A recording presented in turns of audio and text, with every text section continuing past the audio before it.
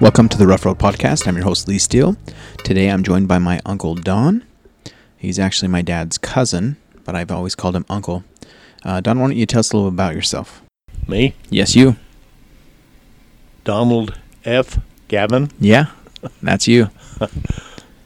You You grew up here in town, right? Yeah, born in 1936, 2 years after Lindsay. Right. He come here just to give me a running start. That's what he did. Gotcha. Prepare the way for you. Yeah, and lived in Delta for 17 years and graduated from Delta High School. In 1955, joined the Air Force. Probably like Lindsay, I'd only been out of Millard County about 6 times before that.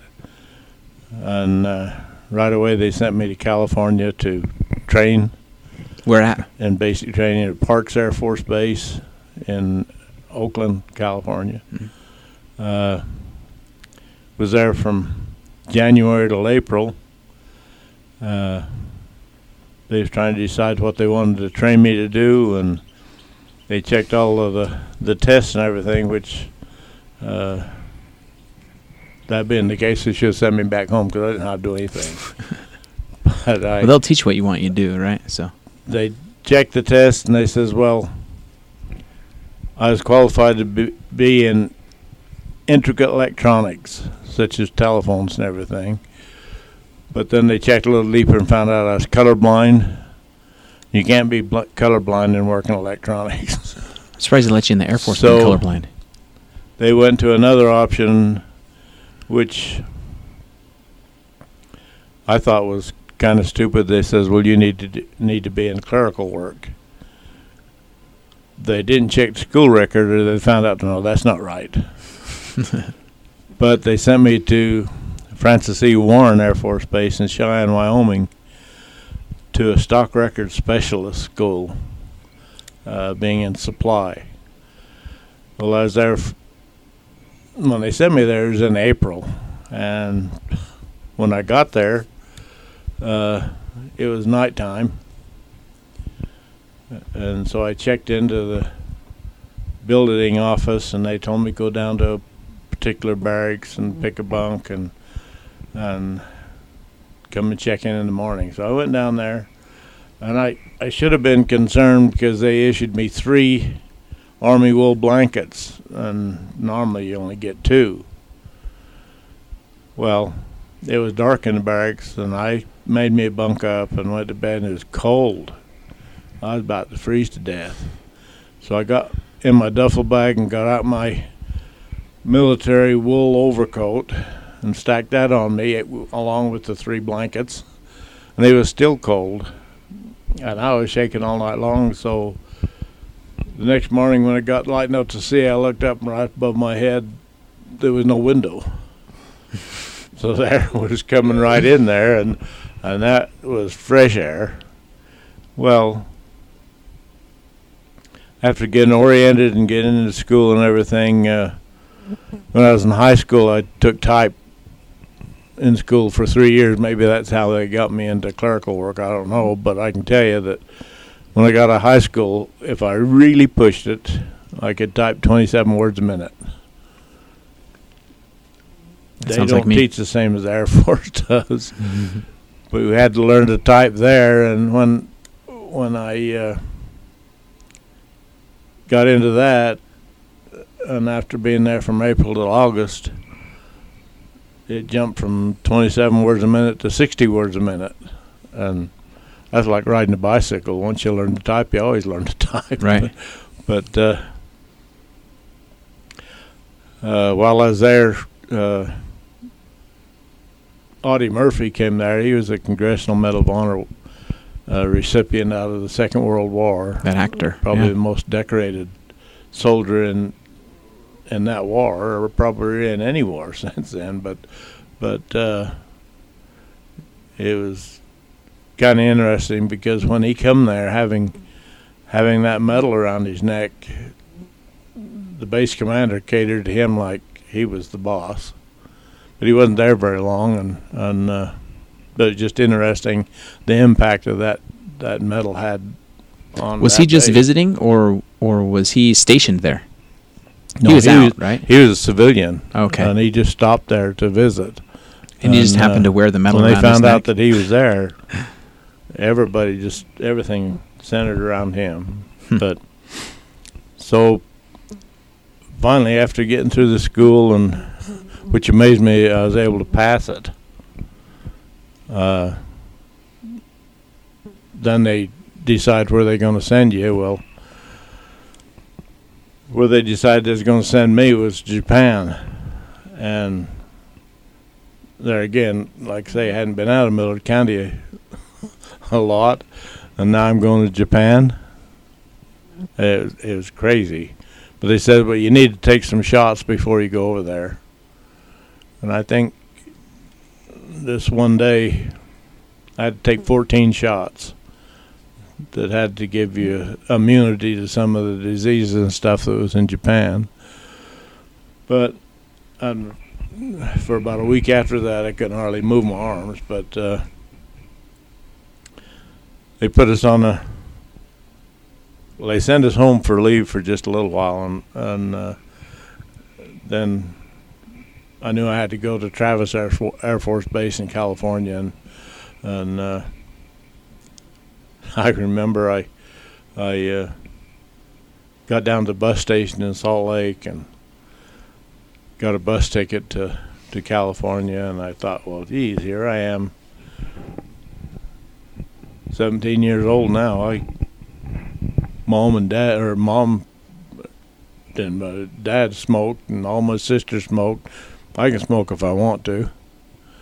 So I went in the bus station, and then they had cigarette machines in there, and so I bought me a pack of cigarettes and thought, well, I'm grown up. I'm going to act grown up now. So I got on the bus, headed out to California, and probably was fortunate. The pack of cigarettes I got was Cools. They are nasty. And we had to change buses in Winnemucca, Nevada, and me and the pack of cigarettes parted company then, and I never did have a problem with that anymore. but got to Travis and got skated out on a plane, and it was a C-97, which is actually a cargo plane. It didn't have posh seats in it or anything, but it was quite a large plane. We took off and landed in Hawaii, and that was kind of interesting because we had to wait a little while to refuel the plane, and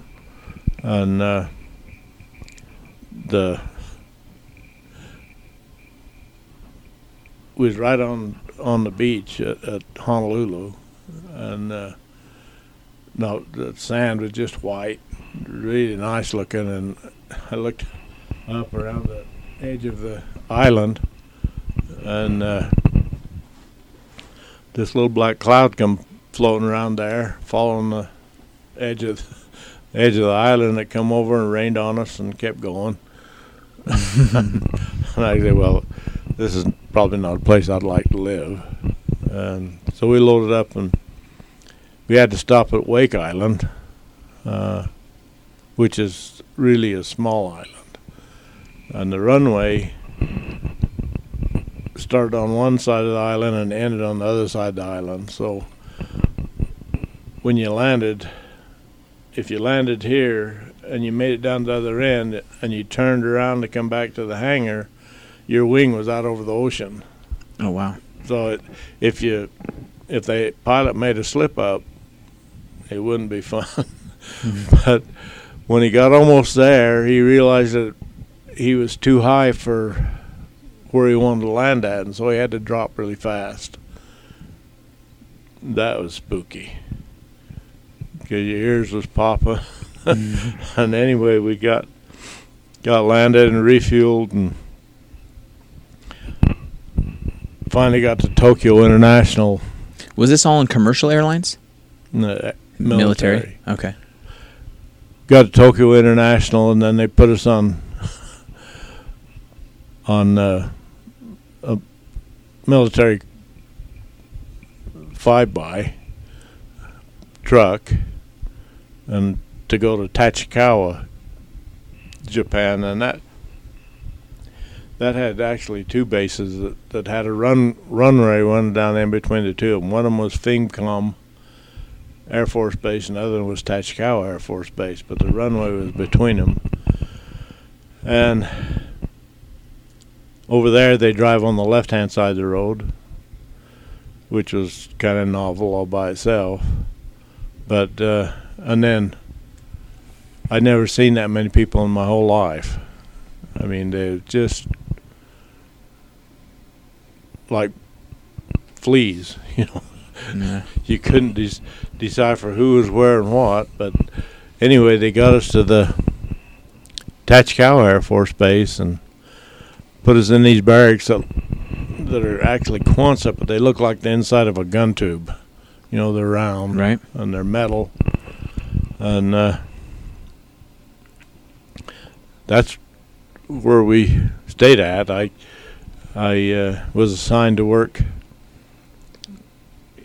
in supply in the clerical part of it rather than the warehouse, and the problem I had is graduating from good old Delta High School. I couldn't remember nothing. and I attributed it to Mrs. Reed, our second grade school teacher, but she'd tell me something and I wouldn't be able to remember it. And she kept telling me I couldn't remember nothing. Well, it got to where I believed it. And so there for about a year over there, if I was told to go to the warehouse to do something, if I didn't write it down, I'd forget what I was supposed to do when I got there. So everything I did, I had to write it down, or I wouldn't retain it because I just believed I couldn't remember nothing. But anyway, we was there for probably a little over a year, and one of my friends was from Georgia, and me and him and one other guy decided that we needed to do something to make things a little bit better. So a guy was being transferred back to the United States, and he had a 47 Ford car, 1947. And he didn't want a lot for it, so we pitched in, and between the three of us, we went and bought it. Well, the speed limit on Japan, the whole island of Japan, is 25 miles an hour, unless you're in one of those electric trains, and then it's a lot. Those bullet trains? It was good for us because we was able to see things that a lot of them other guys didn't see. We could go up to parks and resorts and things like that, and even down to Yokohama and different places, and we could drive there. And as long as we had somebody to tell us how to get there and get back. But the one day there's three of us that decided to go up to this one park up in the mountains, and it had quite a big lake there. And we went and rented a little boat with a motor on it, and we got in that. And the one kid, he was about 2/3 nuts anyway, but he started it up, and we went all the way across that lake, which was probably a mile and a half. And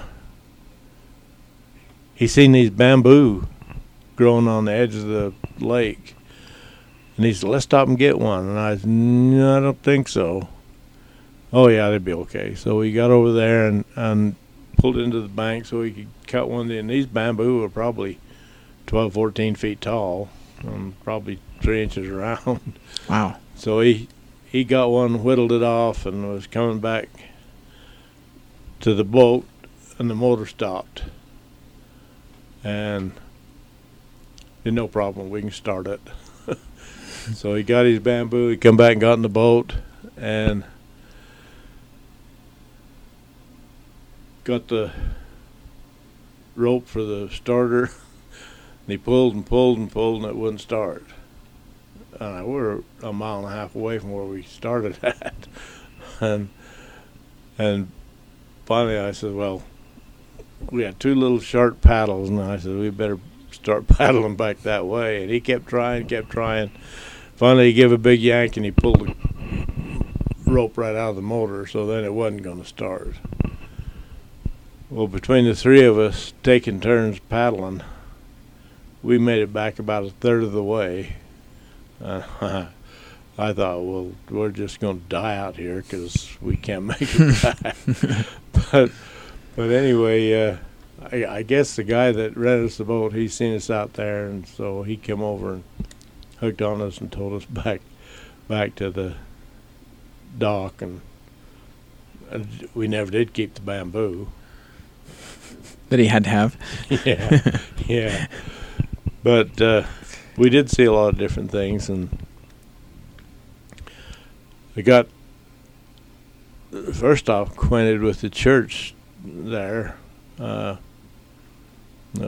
Lindsay could say that we never were active in the church until he got up to be 17, 18 years old. But there was one lieutenant there that found out that I was a member of the church, and I think I was a priest. And he invited me to come over to his house on some evenings and read and study the Book of Mormon, which I really didn't know anything about, but occasionally they'd have meetings, branch meetings on the base, and could go to them, but that's the only thing I really had anything to do with the church until I got back from Japan. Well, after staying there for 2 years, got orders to transfer out, and my orders were for Georgia. Well, this good friend of mine was from Georgia, so we had made a commitment that when I came back to the States before he did, and his commitment was he would stop and see me, and then when I got back to Georgia, I'd go see him, but he was being discharged and I was being reassigned, and anyway, he did that. He stopped here, and he couldn't believe. Back in Georgia, if you go hunting rabbits, you hunt them with a shotgun and beagles. Right. Out here, he says you hunt them with 22 with one shot. He says you can't kill a rabbit with one shot and a 22. And yeah. It's because he's not a good shot. That's why. I took him around, and he was quite impressed with out here, and he finally went and left here and visited another friend in Texas, and then went to Georgia, and then I stayed here till after the deer hunt, and then I got on a bus and headed for Georgia. There again, that's 2,300 miles away. Right. and I had never been in the South, so I didn't know anything about it. But this was in. You didn't pick up your friend Cool, take with you to Georgia? The what? Your friend Cool out of the vending machine? No. No. I didn't have any more problem with them. That was the nastiest thing I ever put in my mouth. But when I went back there, it was like 1957. Well, the civil rights thing was in big swing back there then. I mean, there was segregations and everything else going on, and a lot of protests and marches, and Martin Luther King was in his heyday, and I'd never had a problem with colored people. Matter of fact, in Japan, one of my best friends was a colored guy, and they never in my mind that there would be that kind of segregation or distinction between them. But I stopped in where? I have no idea. Me either. It left me there for a minute. But anyway, it was in the South in Kentucky. They stopped there in the bus, and I went into to get breakfast, and you get breakfast back here. You get bacon and eggs, or ham and eggs, hash browns, whatever, Right. toast. So I said, well, yeah, I'll get ham and eggs, and so they brought it, and I couldn't understand how come they put the mush on the plate. The grits. Cream of wheat. Was it that's cream what of wheat I or thought it was. grits? I thought, that's crazy. Why do they put mush on the plate? And come to find out, I didn't eat it. I just thought they made a mistake. And then when I got to Georgia, I went to my friend's house, and they lived kind of back in the woods, and I told him about it. I said, that's really crazy. He said, no. He says, that's grits. That's the way they eat that rather than hash browns. And I said, oh, yeah? So he told me how to eat it. You put butter and salt and pepper on it, and put your eggs on there, and mix it up if you want, and away you go. And I tried it, and I thought, man, that's good. I love do grits. that. He found that out over in Japan, because we went to the mess hall one day, and I got a bowl and put some cake in it and put milk in it. And he said, what are you doing? I said, I'm eating this cake. You don't eat cake like that. I said, you ever try it? No. Well, don't knock it until you try it. And he sat there and watched me eat that. Finally he says, well, he'd try it. So he went and got a little piece of cake and put it in a little bowl of milk and ate it. And then he got up, went back and got a bigger piece of cake with a little more milk. And probably, if he's still alive, that's probably the way he eats cake now. Right. But anyway, I was there for, probably almost a year. And I met a girl that was from the South, and we dated, and finally ended up that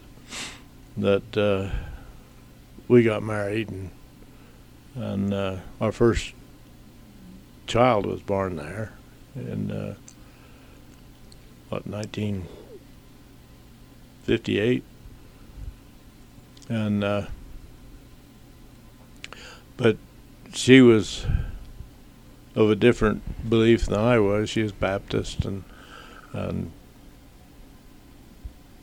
our first child, I wasn't active in the church or anything, and so he was blessed by one of the members in the branch there, and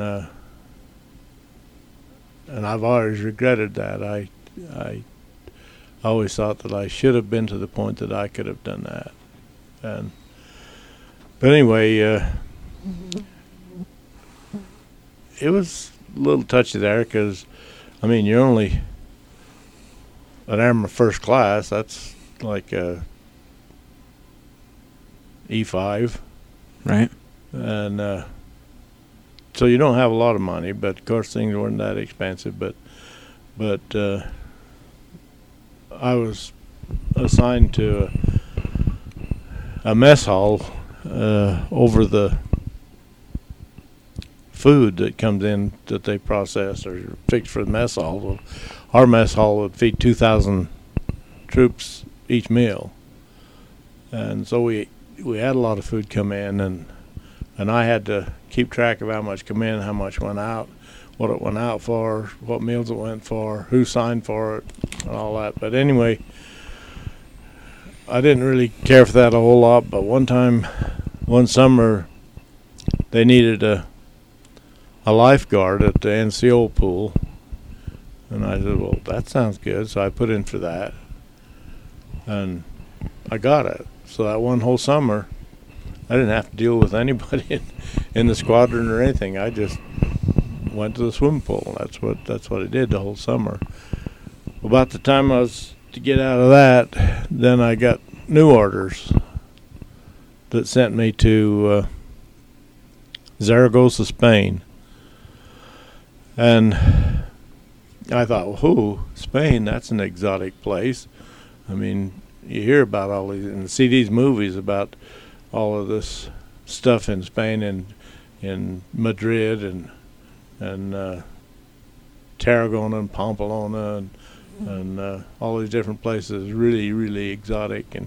But at that time, Franco was a dictator in Spain, and so there for a long time, the military people in U.S. military couldn't wear the uniform downtown, so they give them a bonus to buy civilian clothes. And I said, well, that's even better. I mean, because they give you a wardrobe. And but just before I got there, they canceled that. I didn't get no clothes out of it. But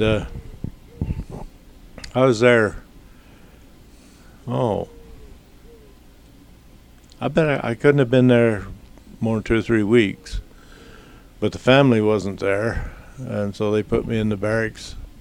And this one day, I got a knock on the door and answered the door, and this guy was there and asked me what my name was, and I told him, and he says, "You're a member of the church?" And I said, "Yeah." And when I'd come back from Japan, I went to church here in Delta, and E.D. Harris was a bishop in the 3rd Ward. And I'd never talked anywhere, but he had me talk in church one Sunday, and it was on a fast Sunday.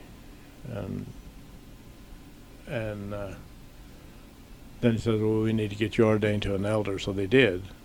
So in the process of that, the guy in Spain got a card that said that I was coming, that I was an elder, which they don't have a whole lot of them over there. Right. And so he asked if I was an elder, and I said, yeah. And I didn't really know a whole lot about what I believed in, or even about the church for that matter. But we talked for a while, and he says, well, we have a branch here that meets on the base on Sunday. He says, I'd like to invite you to come to it. And I said, oh, okay. And really, my intention was not to do that. I mean, I said okay, probably to satisfy him, but he said, good, I'll come and get you. And I, oh, okay. So on Sunday morning, he showed up and come and got me. He did that for 3 or 4 weeks. And then he says, well, he's going to come get me the next Sunday. And I said, I think I can make it, because it was only about half a mile to the chapel from the barracks there. And so I started going there. Well, that branch only had 27 members, but they had the full church program. They had their sacrament meetings and that, and then they had the primary, they had the Sunday school, priesthood, everything, and they all functioned with just a few people. The thing that impressed me about this guy that came to get me is named Herbert A. Hancock. And I guess I'll remember that the rest of my life. But the unique thing about him, he was from like Arizona, and he was just a hillbilly. But he had something about his personality that if you wrote a word down on a piece of paper and give it to him, and he was to talk on whatever it was you wrote down, he'd stand up there and talk for an hour, and it'd be extremely interesting, and he could just do it right off the cuff. And I thought, if I could do that, that would be it. Right. And I decided the only way that he could do that, before you can get anything out, you got to put a lot in.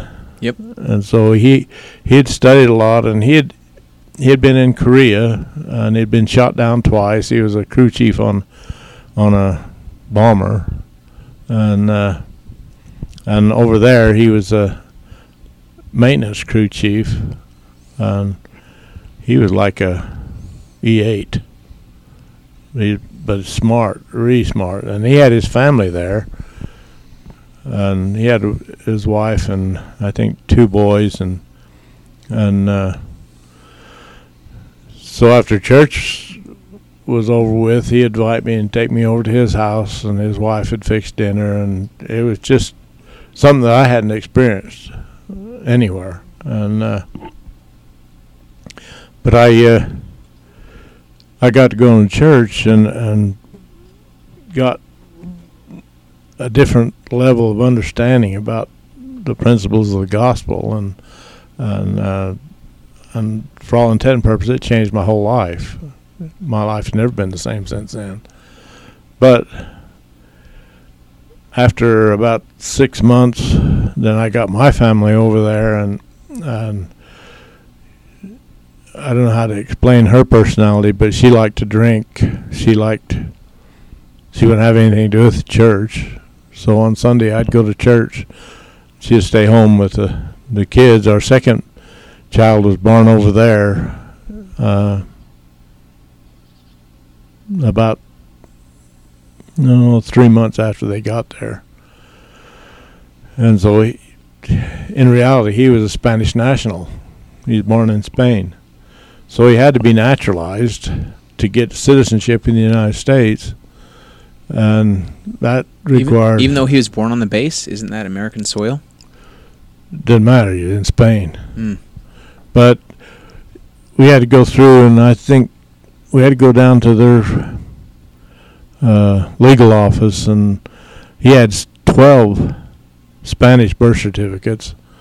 And then, of course, he had the birth certificate, the base, and a confirmation of his citizenship, and that's been called for several times, since we come back to the States. But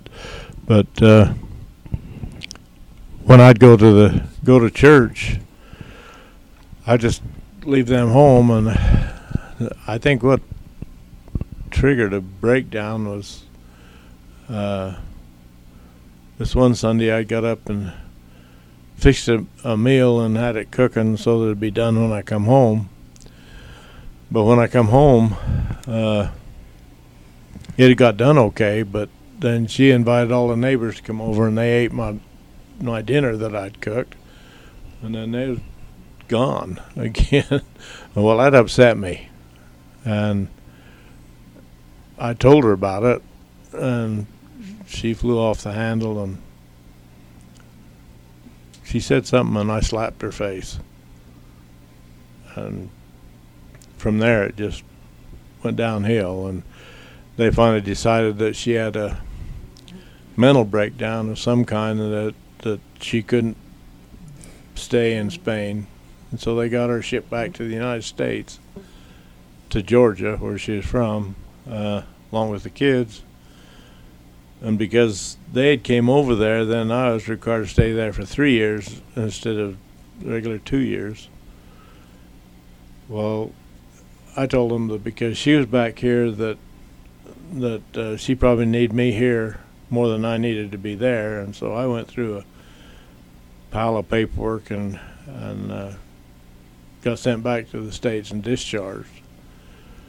Went to Georgia and tried to get work there and couldn't get anything, so I come out to Utah, and that's when I got reacquainted with my father.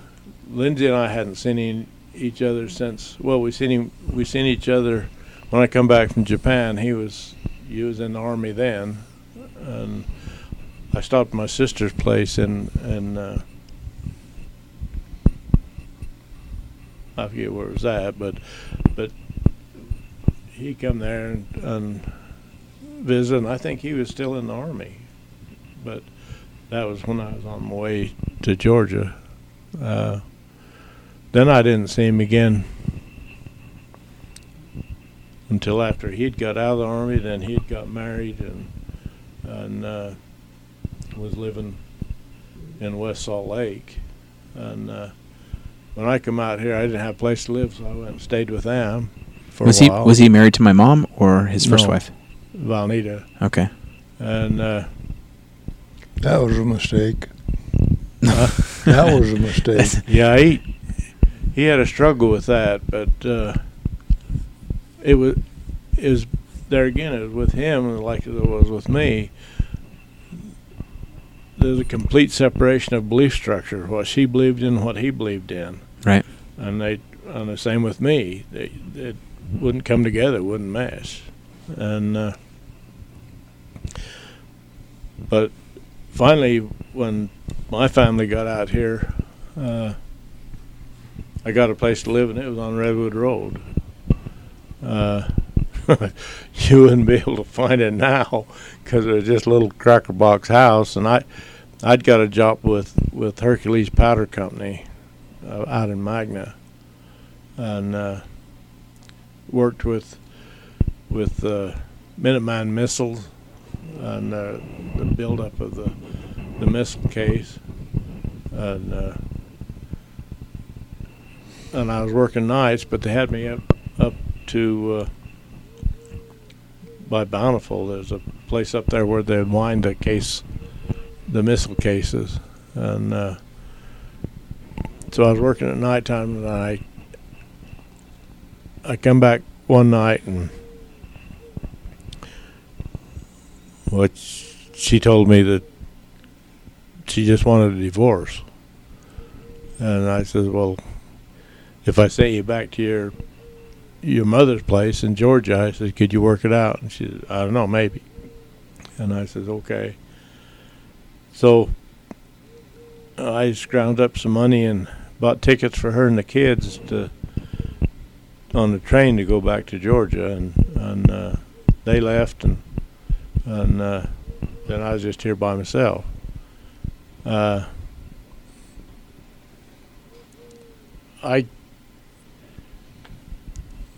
talked about it to different guys. I even talked to the bishop and told him what the situation was, and it was probably 3 months after they'd left that the bishop called in Eldon Eliason and told him the situation, and he says, what do you suggest? And it was about Easter time, and he says, well, you could try it. He says, send her a Easter gift, a dress or something, and then go out there. And so okay. So I did that. And I had a Volkswagen car that I brought back from Spain with me, and I traded it and got a Lincoln. I think about a 54 Lincoln. but I loaded everything that we had left and headed back to Georgia, and I got there in the nighttime, and went to where her mother's house at, but she wasn't there. And then about 12 o'clock at night, she showed up. She was with some other guy. So I decided this was probably not going to work. And so I stayed there for about 2 weeks. And like I say, she drank a lot. And finally, I decided, well, if I showed her I could drink if I wanted to, then maybe that might change things. So this one night we went out, and if you could pour it out of a bottle and drink it, I did. I never got where I didn't know what I was doing. The only thing, it felt like my cheeks was numb. And so about midnight we finally went back to the house, and next morning I got up with the idea I was going to fix something to eat, and I could feel myself getting sick.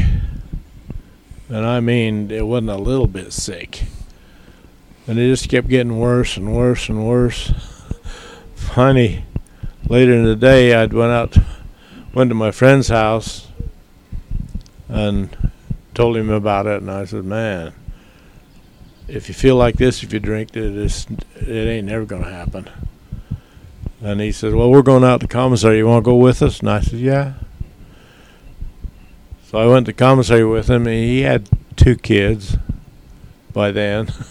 This is the same friend that got discharged in Georgia, and then he re-enlisted and was stationed where I was at. But I sat there in the car while he went into commissary and thought there was no reason why I shouldn't die right now, because I was so sick.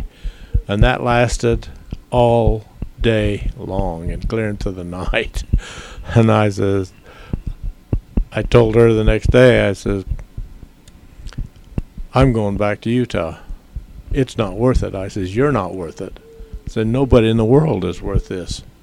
I says, I'll leave the kids here because I don't want to pull them back and forth, but I'm going back to Utah. Then I had to call Mom and see if she wouldn't send me enough for a bus ticket. and finally come back here, and that's, after a while, that's how I met Carol. I'd known Carol when she was about 12 years old, just before I was going to Japan. Freckle-faced kid with pigtails. But I knew her brother, just like Lindsay. Same age, her brother right? Roy. Or close. He was part of your group? Well, he was part of my sloughing technique in school. We knew that if we sloughed school on Friday afternoon, that if you come back on Monday, they'd turn the page so they wouldn't know you was absent, so you wouldn't need an excuse to get back in. We used that a lot.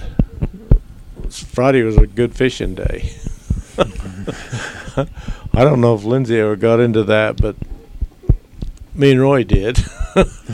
but anyway, when I'd come back to Utah, and it was terrible thinking about the kids, thinking that they might grow up, that you might not ever see them again, or they may never know you or have anything to do with you,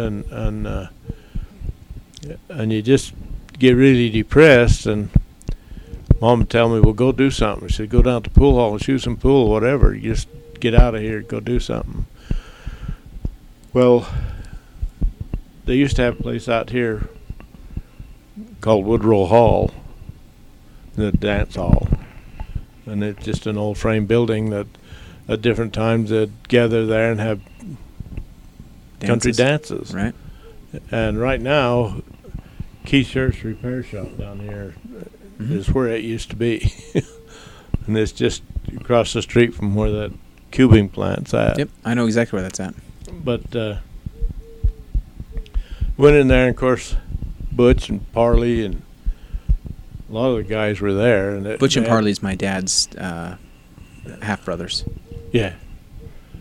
Well, Butch, yeah, and Parley both. Yeah, both of them. But of course,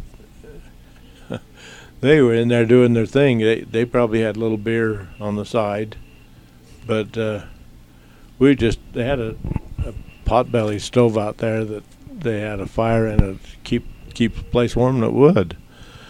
But there's quite a lot of people in there dancing, and while I was there, Carol come in with her friend Sondra Terry, and I didn't know who she was, because now she is 17, and I hadn't seen her since she was 12, so I didn't know who she was. But I thought, well, I'll ask her to dance. And so they started playing a song, and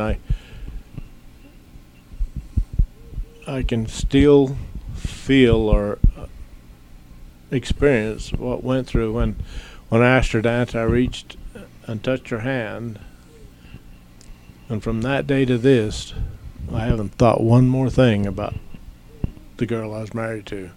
Nothing. There's no feeling there at all. It's just gone. Well, that was the start of it, because her dad knew that I'd been married, and for me to date her was not in acceptable. the program.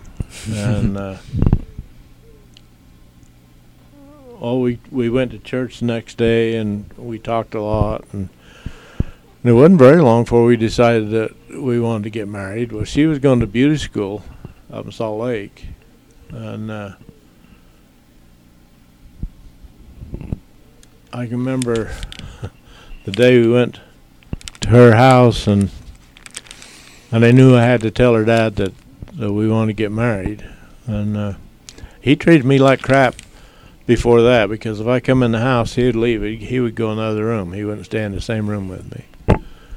But after I told him what we was going to do, and he says, "Guess there's no way of me changing your mind, right?" And I says, "No, there isn't." Okay. And then changed. He started treating me decent after that. Well, my divorce I'd put in for her, but he was so concerned about it that he had an attorney check up the courts in Salt Lake to see if I had filed for a divorce. And if I hadn't, he's going to have me thrown in jail. And it just happened that I had. Sometime before that, I had filed for a divorce, but there's a time span in between the divorce and the finalization of the divorce. Right. And so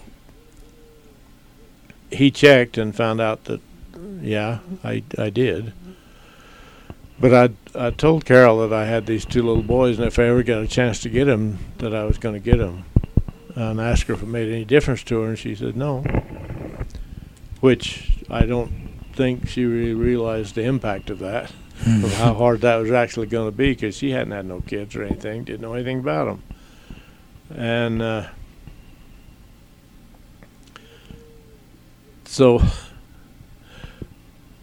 I was working at a Chevron station up in Salt Lake, and my folks was tending the kids, because she'd called one day and told me to come and get the kids. She couldn't take care of them anymore.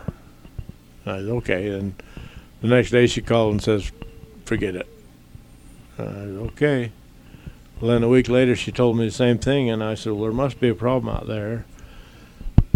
So I'm going to come and get the kids, and you're not going to stop me.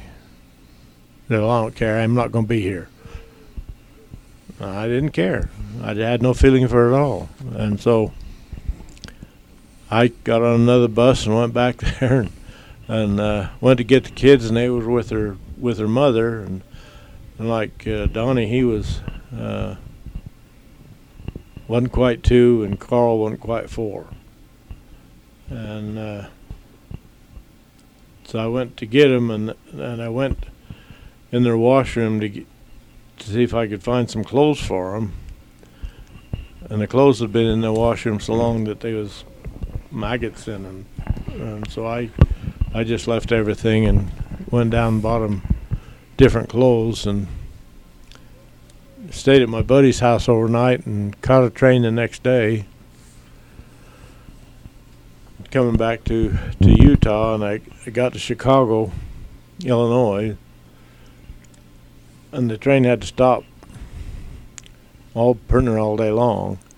So here I had these 2 little kids, and just killing time till the train was to head back west again, and so I put them on a cart and I pushed them all over that depot all day long. Finally, the time to load up came, and we went, and like Donnie, he's still on the bottle, and so I had to fix this to feed him, to feed Carl, and it was funny because all the way across the United States, nobody offered to help with those little kids until I got coming down Provo Canyon. And then the lady asked me if she could help me, and I said, no, we're almost there now. So I got them here and took them right to my folks' place in Delta, and then had to turn around and go back up there and go to work at the surf station again. But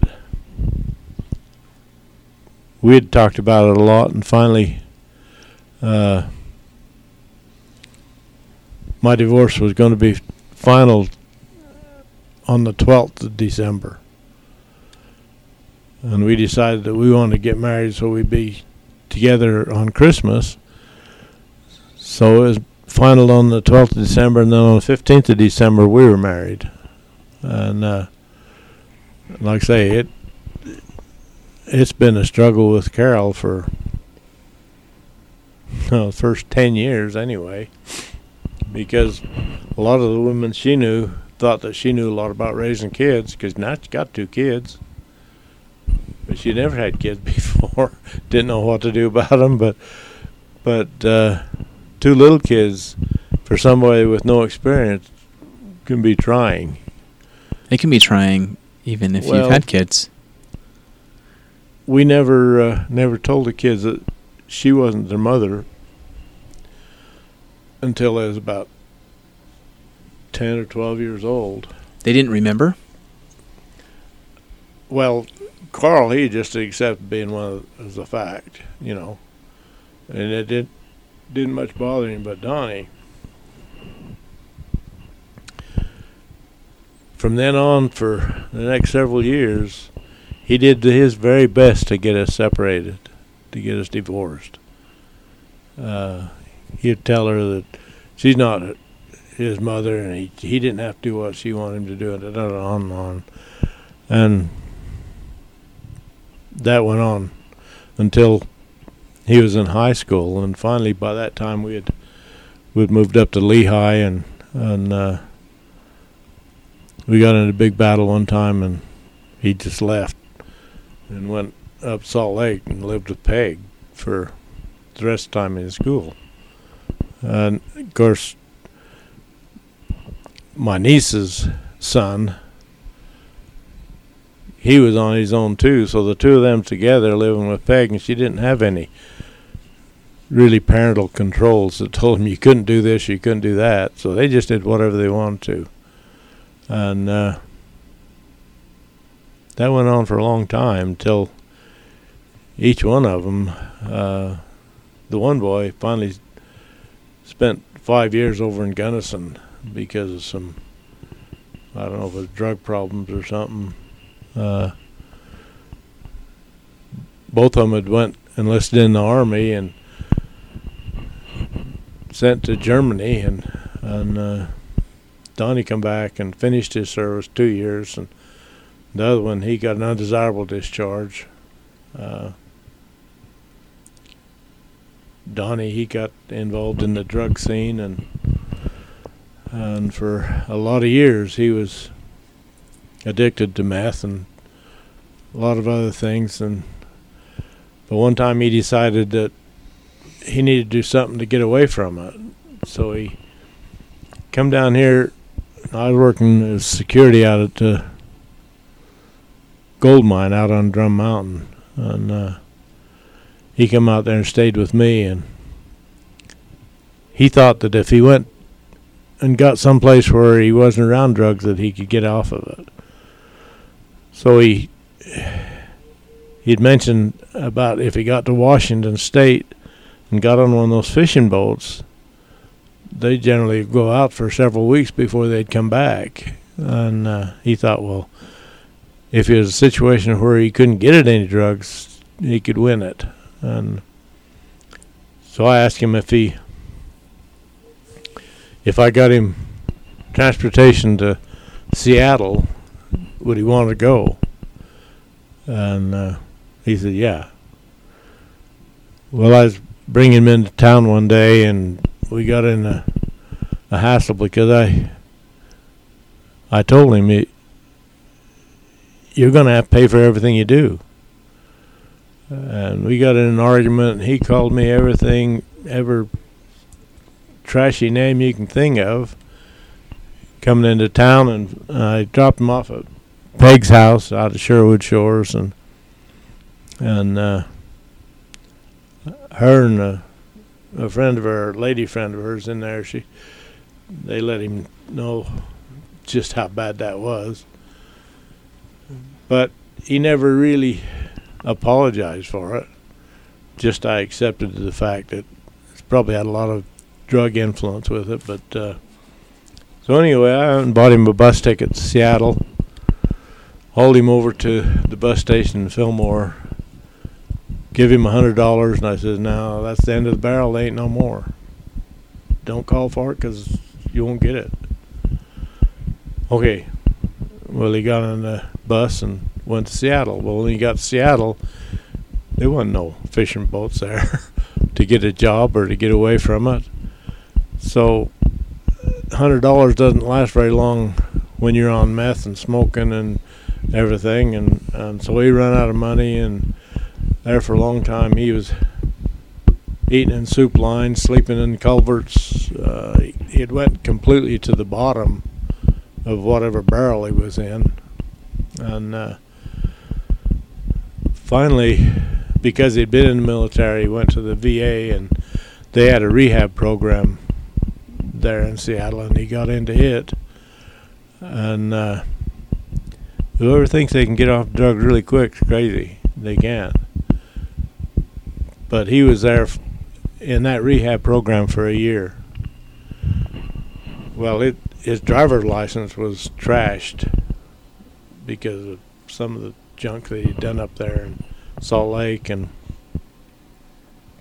But the counselor that he had there at the VA, he went to bat for him and got it figured out how he could get his driver's license fixed or cleared up. It's going to cost him $800, but he says he could do it. Well, the thing that directed Donnie a little bit in the rehab was he started reading the Bible. And he read it a lot. And he started going to a different denominational church, which that's what he understood, I guess. But anyway, after a while, he got a release job where he could make some money on his own, but he'd got hooked up with a carnival that he'd go help them put up tents and stuff when they was having their shows, and so they'd pay him for that. Well, he got the money and paid to have his driver's license fixed. And then his counselor got him hooked up with some trucking company, and he got a CDL license. He started driving a truck from Seattle to California and back, and that went on. And finally, he got another job driving to Utah back, but he was off drugs, and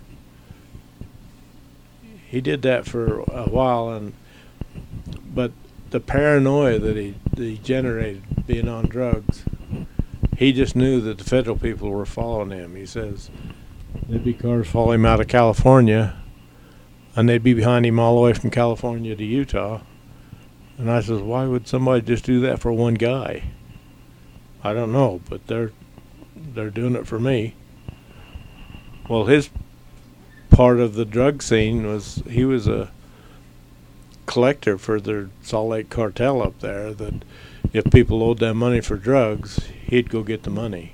And he'd been shot at with shotguns and everything else.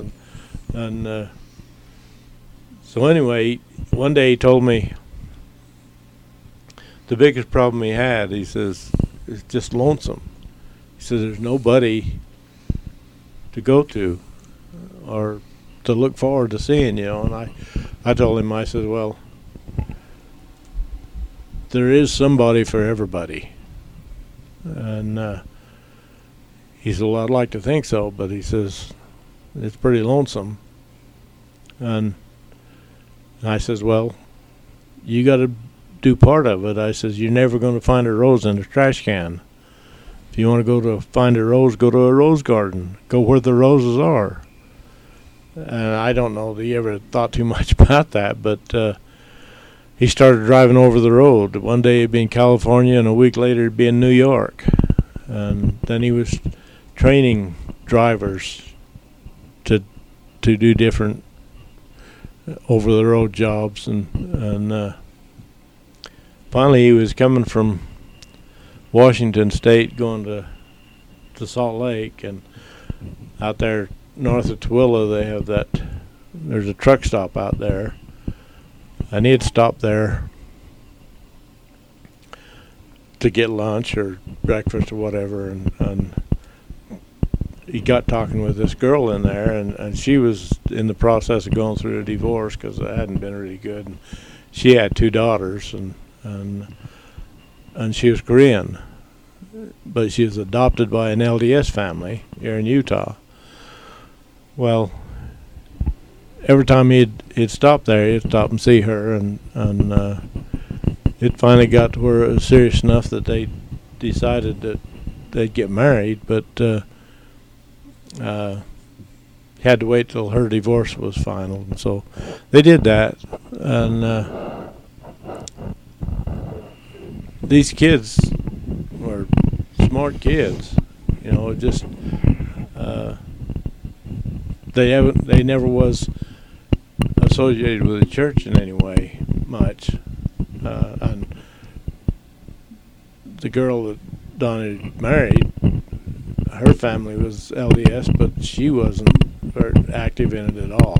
Matter of fact, she was a bit agnostic about it. You know, she didn't want anything to do with it. Well, they was married for probably 10 years. What's that? On button. Push it on. Push it on. Now I'm talking. There you go. Is it on? It's on now. But he had everything that he related to as far as religion had to do with what he read in the Bible when he was on rehab. Right. He didn't know anything about the Book of Mormon or much about the teachings, and I think he had been a teacher, is what he had been ordained to. But not very many years ago, then his one stepdaughter, after she got up to where she's graduated from high school, she told him that she wanted to be baptized in the LDS church. And so he called me up and wanted to know if I'd do that. And I told, yeah. But she wanted to be baptized in Tooele. And so we went up there one Saturday and baptized her, and that, I think, started having a little bit of effect on Donnie and his wife. Was she still living at home with them? Hmm? Was she still living at home with them? Well, yeah, she died just before she got married. Okay. But the other older daughter, she never did get into that. Matter of fact, she had a baby out of wedlock and had it adopted back east, and they still keep in touch with each other. But and that baby's probably 7, 8 years old now. But the thing that happened with Donnie, he got thinking about it, and he decided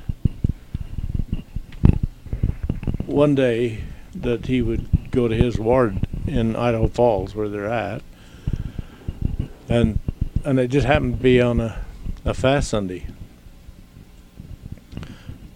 And so he went there, and he'd never been to a fast Sunday, or he's never spoken in church or done anything in church Since he was a little kid. his whole life, you Right. know. And so these people are bearing their testimonies, and he says for some reason or other, he says, I had the urge to get up and tell them about his drug experience. And so he did. He got up, and I don't know how much time he took, but it was enough that had an impact on the congregation. Right. Because afterwards, as people come up to him and says, thanked him for his testimony, and he says, they said, we needed to hear what you said, because evidently they had children going through the same thing, and they didn't think that there's any hope or any chance, and so I guess one of the stake presidency was there, and they called him up and wanted to know if he wouldn't come and take a few minutes in stake conference. and like I say, he'd never talked in church. He didn't. Right. But he says he had made up his mind that whatever the Lord asked him to do, that's what he's going to do. He says he couldn't have made it without it. And so on the stake conference, he did that. And then the bishop came up to him and he says, "We need to ordain you to an elder." And he says, "Yeah, okay." So they did. And then it wasn't 2 or 3 weeks after that, they called him in and said, "We'd like you to be the Sunday school president in the ward." And he says, "I don't know anything about it." He says, "But if that's what you want me to do, that's what I'll do." So he was that for about a little over a year. And he says, "I don't know." He says, "I don't know any more now than I did then." He says, "But if they wanted me to do it, that's what I was going to do." Well, they kept going to the ward, and finally they decided that their 2 girls now were old enough to be baptized. Well, now he was able to take them and baptize them. And so his 2 daughters, now that he had the priesthood, he was able to baptize them. But they said, "Well, we decided we wanted to be sealed in the temple."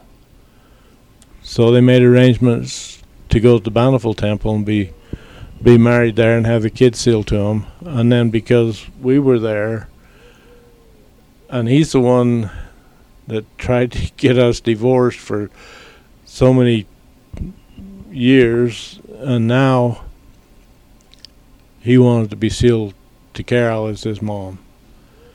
And so we went up there and we did that. But his thinking is because of where he was at and what he had gone through.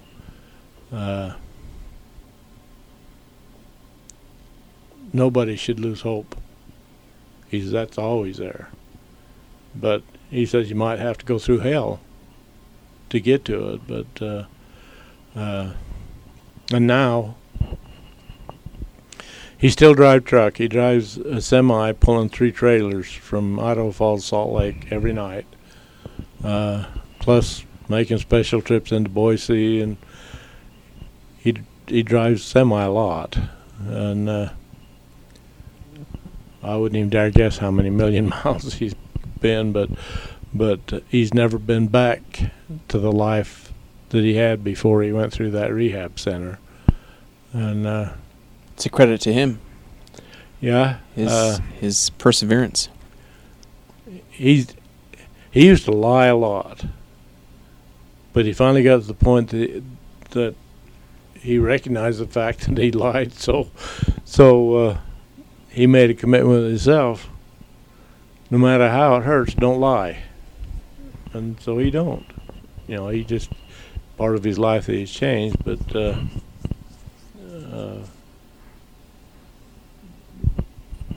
all of the kids so far have been to the temple. Carl, when he was in the army, he was over in Germany, and him and his wife got married in the Swiss temple. And then Teresa and Dallas was married in the Salt Lake temple. Then Mindy was married in Manti temple. But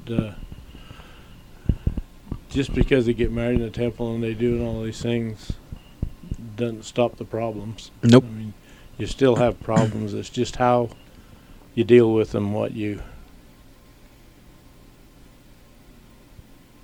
take out of life and what you put into it. But that's pretty much how we got to where we're at. But in the time that So I just want to thank my uncle for joining me today in this podcast and sharing his experiences he's had. I really appreciate it. So stay tuned for more episodes, and if you want to go ahead and have a chance at making a future episode, go ahead and go to anchor.fm and go to my podcast, and you can leave a voice message there, and I listen to them all, and you could make it in an episode. If you want to hear something specific, you can go in there and request it in there. So anyway, thanks, and we'll catch you later. Bye.